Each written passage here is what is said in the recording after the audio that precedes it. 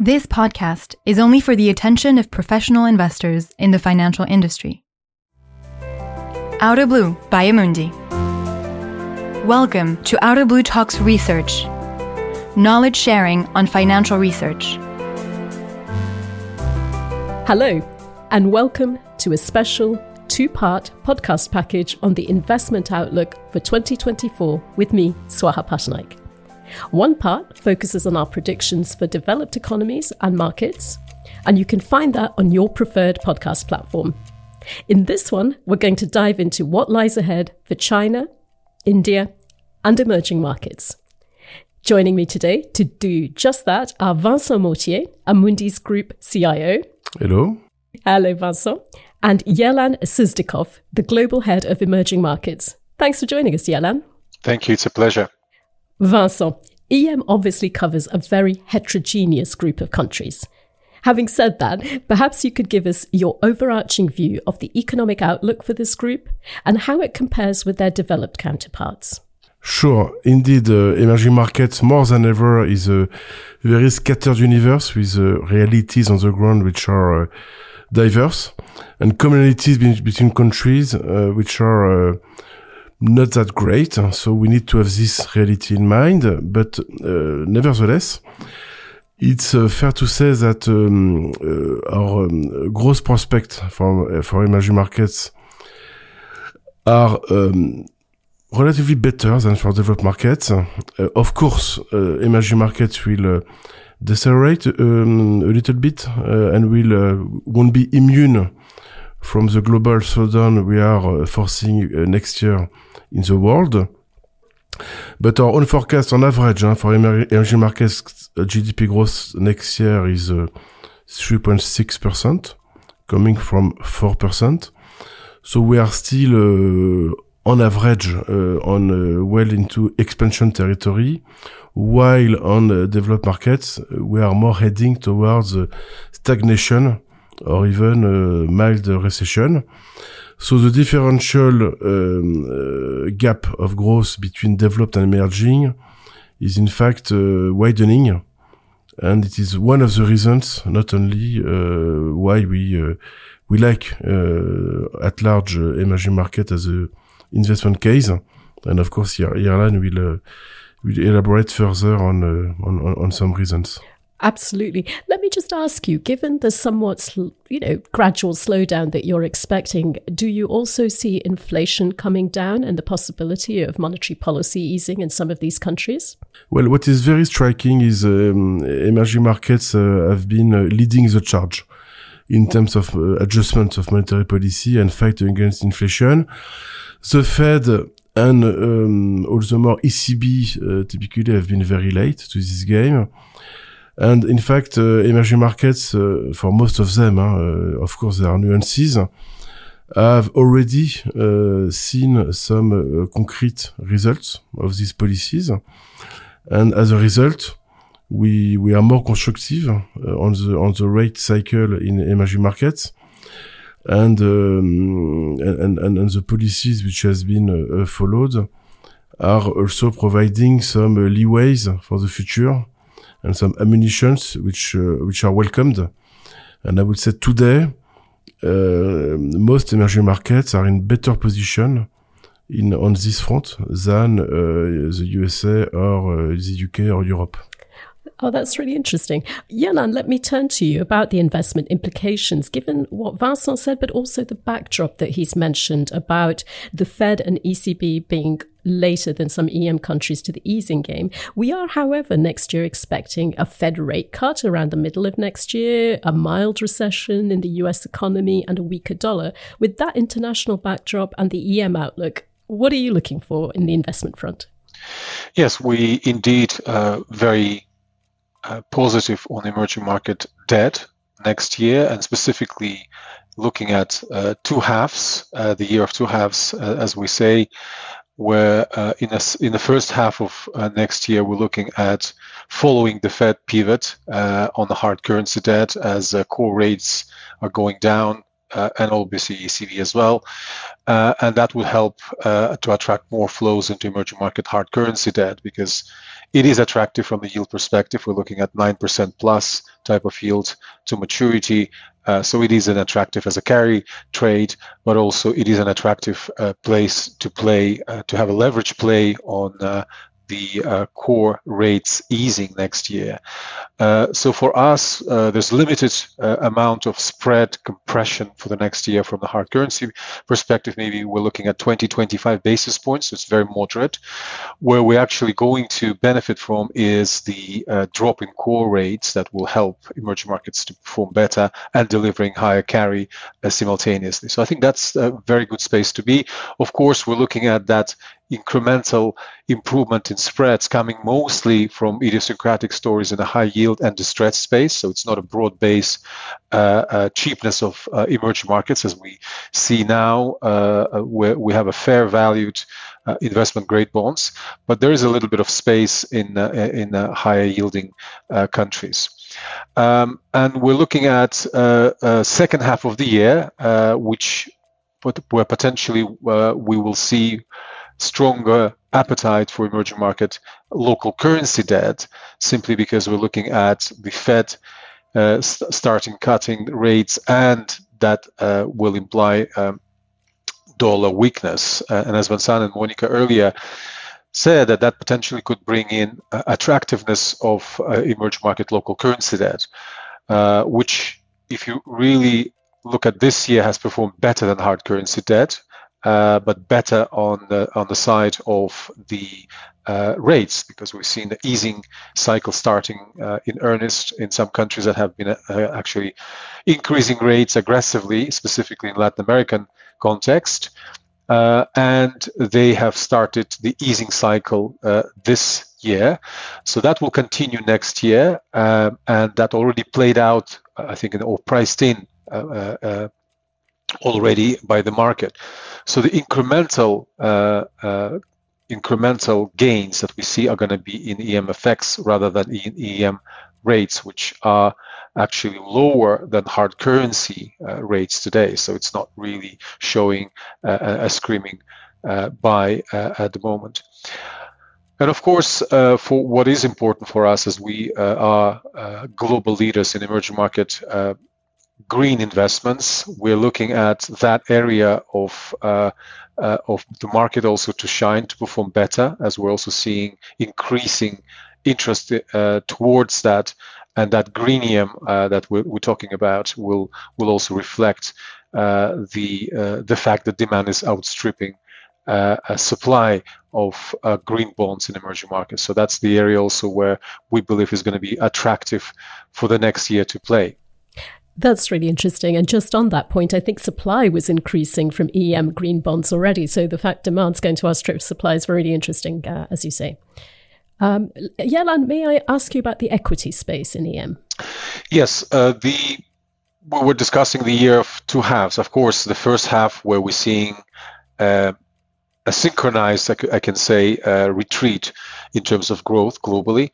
If I were to draw a parallel with what we say in the fixed income, it's going to be the case from the growth perspective of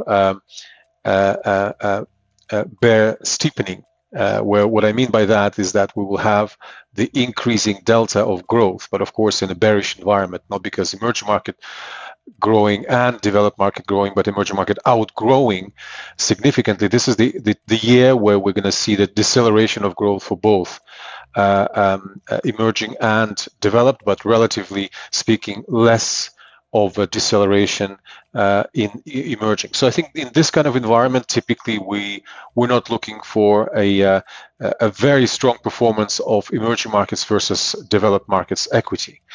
But of course, we have idiosyncratic stories, and we will talk about it maybe later when we talk about some implications of the fundamental picture in larger economies in the emerging world. But what we are positioning for next year from the year of two halves is that the first half we will be looking to be more defensive on the growth side. We're more positioning ourselves into the value. And I think in the second half of the year, when we start seeing the effect of a stimulus on the global side, as we believe that a rate cut cycle in core markets will also spur growth in the second half of next year.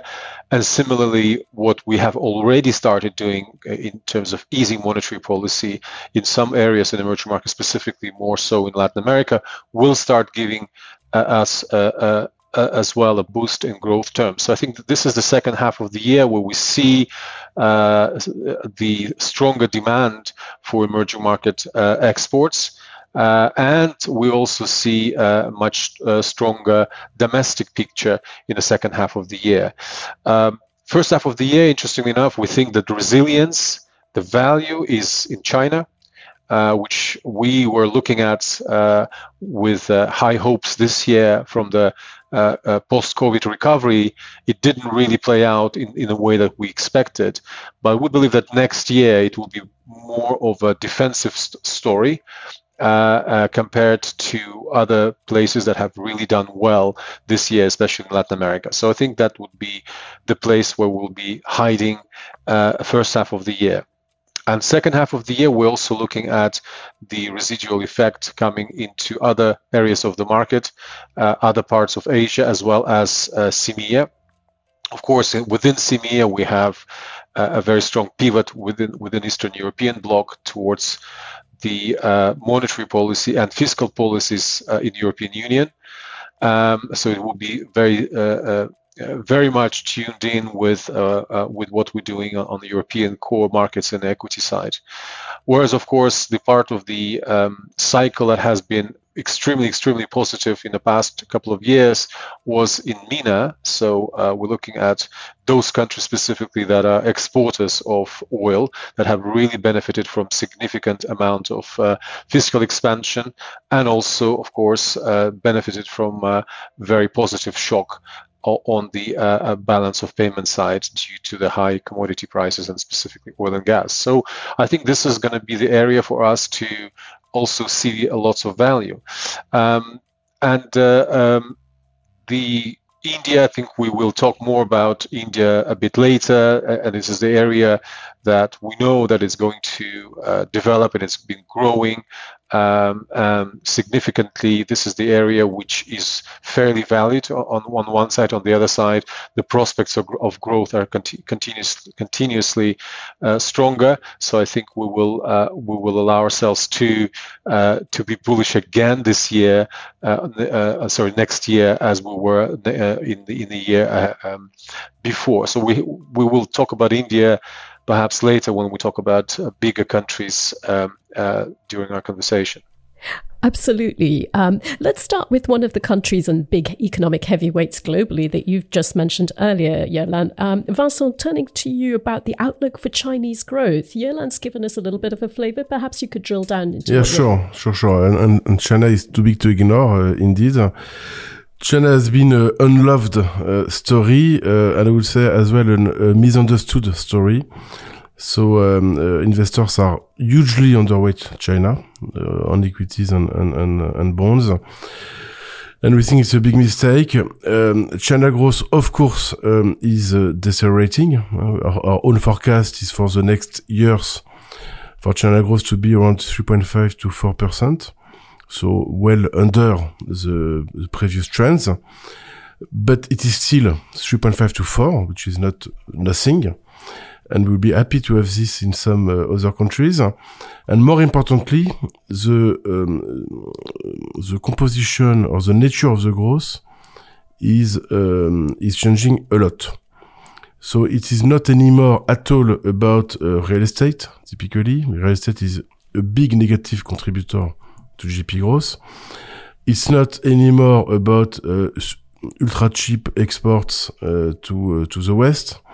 It's now more about energy transition,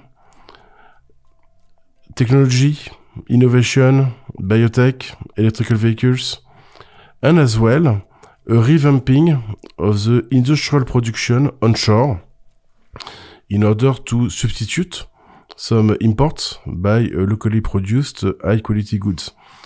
So it's a very different growth, better quality, with corporates and driven by corporates, not by state-owned enterprises, really by private corporates, which for most of them are quoted. And it's we should not underestimate the willingness of the authorities to continue to sustain this change of growth nature, and to invest into strategic sectors and also to fight against inequalities. Is totally in sync with the Common Prosperity Program.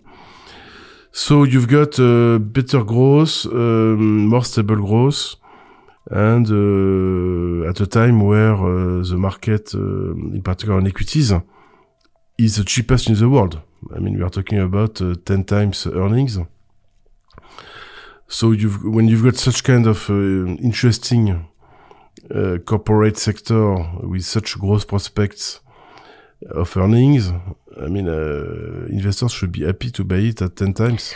Absolutely. You mentioned some of the government sort of direction, if you like, of the overarching economy when it comes to the key sectors. What about overall policy stimulus? Because that's been a little more fine-tuned, perhaps, than we've been expected in the past. What are you looking for? Yes, indeed. The Chinese authorities, they have a strategic medium, long-term view and planning. Their first priority has been to stabilize the real estate market.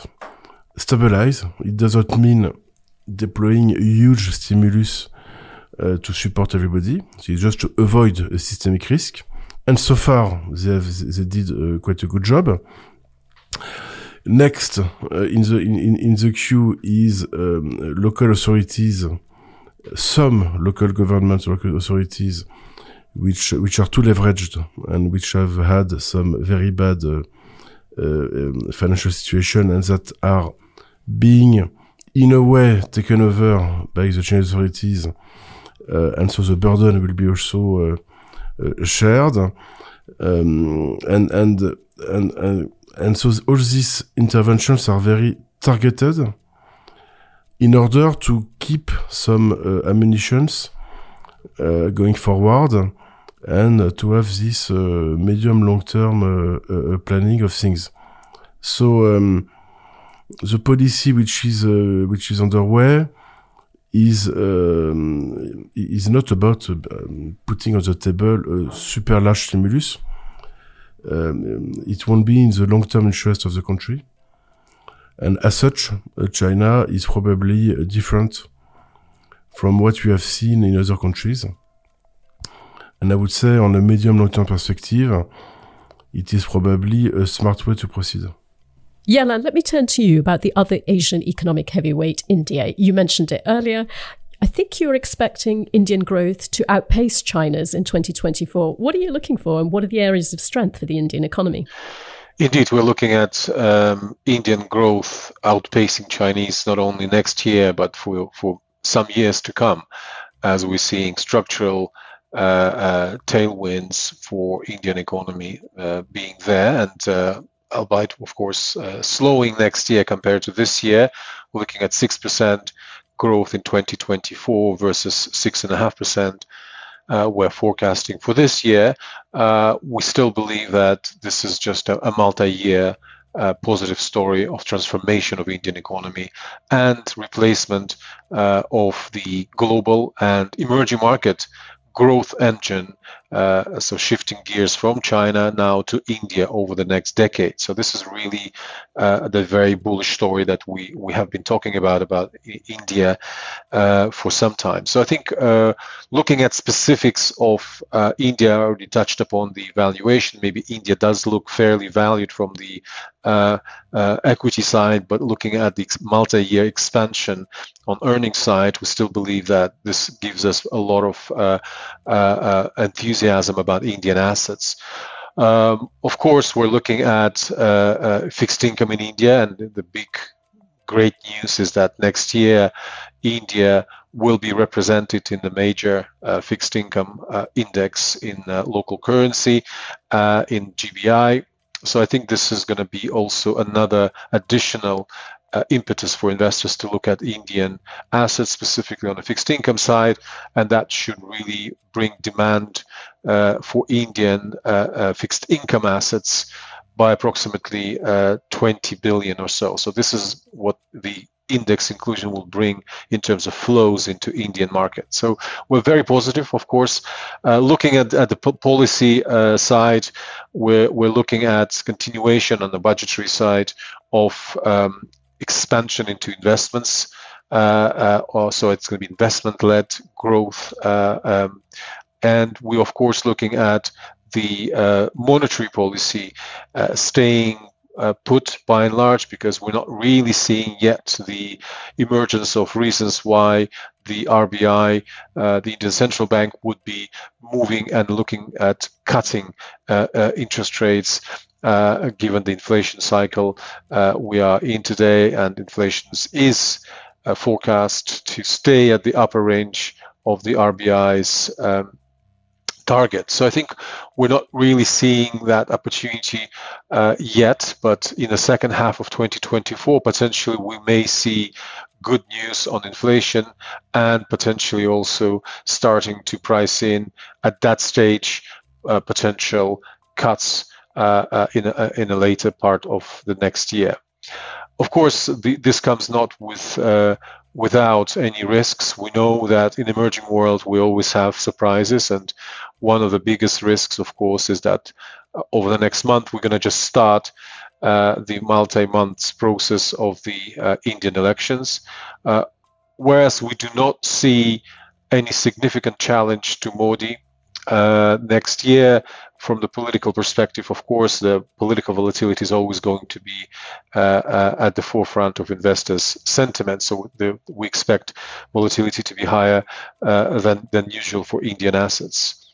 So I think that's what's going to also have an impact on how investors will look at Indian assets next year.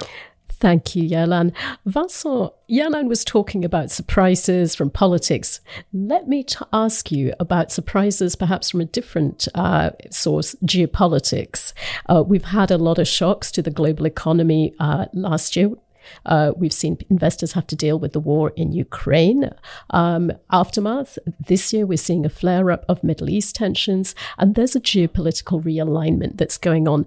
But there are beneficiaries as well of this more fractured geopolitical landscape in EM. What are your thoughts on that? Yes, sure. Geopolitics is something you cannot ignore anymore when building your portfolios. The world is more scattered, more tensed. There are some lots of fluid actions coming, and indeed there will be some losers and winners. We used to talk about offshoring, so forget about offshoring. Now we're talking about nearshoring and friendshoring, and that's very important at a time where typically developed countries like US or Europe are trying to reduce dependency or to turn away from China and Russia. China itself trying to be less dependent on some countries in terms of supply. So we as a side effect, it benefits some countries which are either close to these countries, buyers or producers. So for sure, for the US, Mexico is a winner. It's a natural winner. In Asia, Vietnam, Malaysia, Indonesia are also a clear winner from diversification away from China and from China, actually, both. As then for Europe, Morocco or Turkey are also should also benefit from this trend. What is also very interesting is in most of these countries, in fact, the countries which are being challenged are the ones who invest the most in these new supply chains. So typically, if you go to South Asia, the biggest investor in these new production capabilities is in fact China itself. So in a way, for the China Inc., or China corporates, this kind of diversification led by either China or the US is at the end of the day benefiting China corporates. And we can say the same in Mexico. There are lots of US interests, of course, involved. So the reality is, of course, more blurred, as usual. But nevertheless, for these countries, it's a big support. And we also need to keep in mind that geopolitics will, if it is worsening, which is not what we should hope for, but unfortunately it is what we can expect, geopolitical tensions will bring more volatility and higher prices for commodities, energy, of course, but also metals. And there are some countries which are big producers of such commodities, in particular in Latin America, which will also benefit from it. So the geopolitical disorder or reorder is not by nature a negative at large for all emerging markets. The situation is more subtle. And on the margin, we can say that probably it's more positive for the emerging market complex than for the developed markets. Thank you, Vincent. Vincent, Yerlan, unfortunately, we're out of time. It's never long enough to talk through all the ideas, but thank you for laying out the EM outlook so clearly and putting in some of the nuances in there. Thank you very much. Thank you. And thank you for tuning in this month. Join us again soon.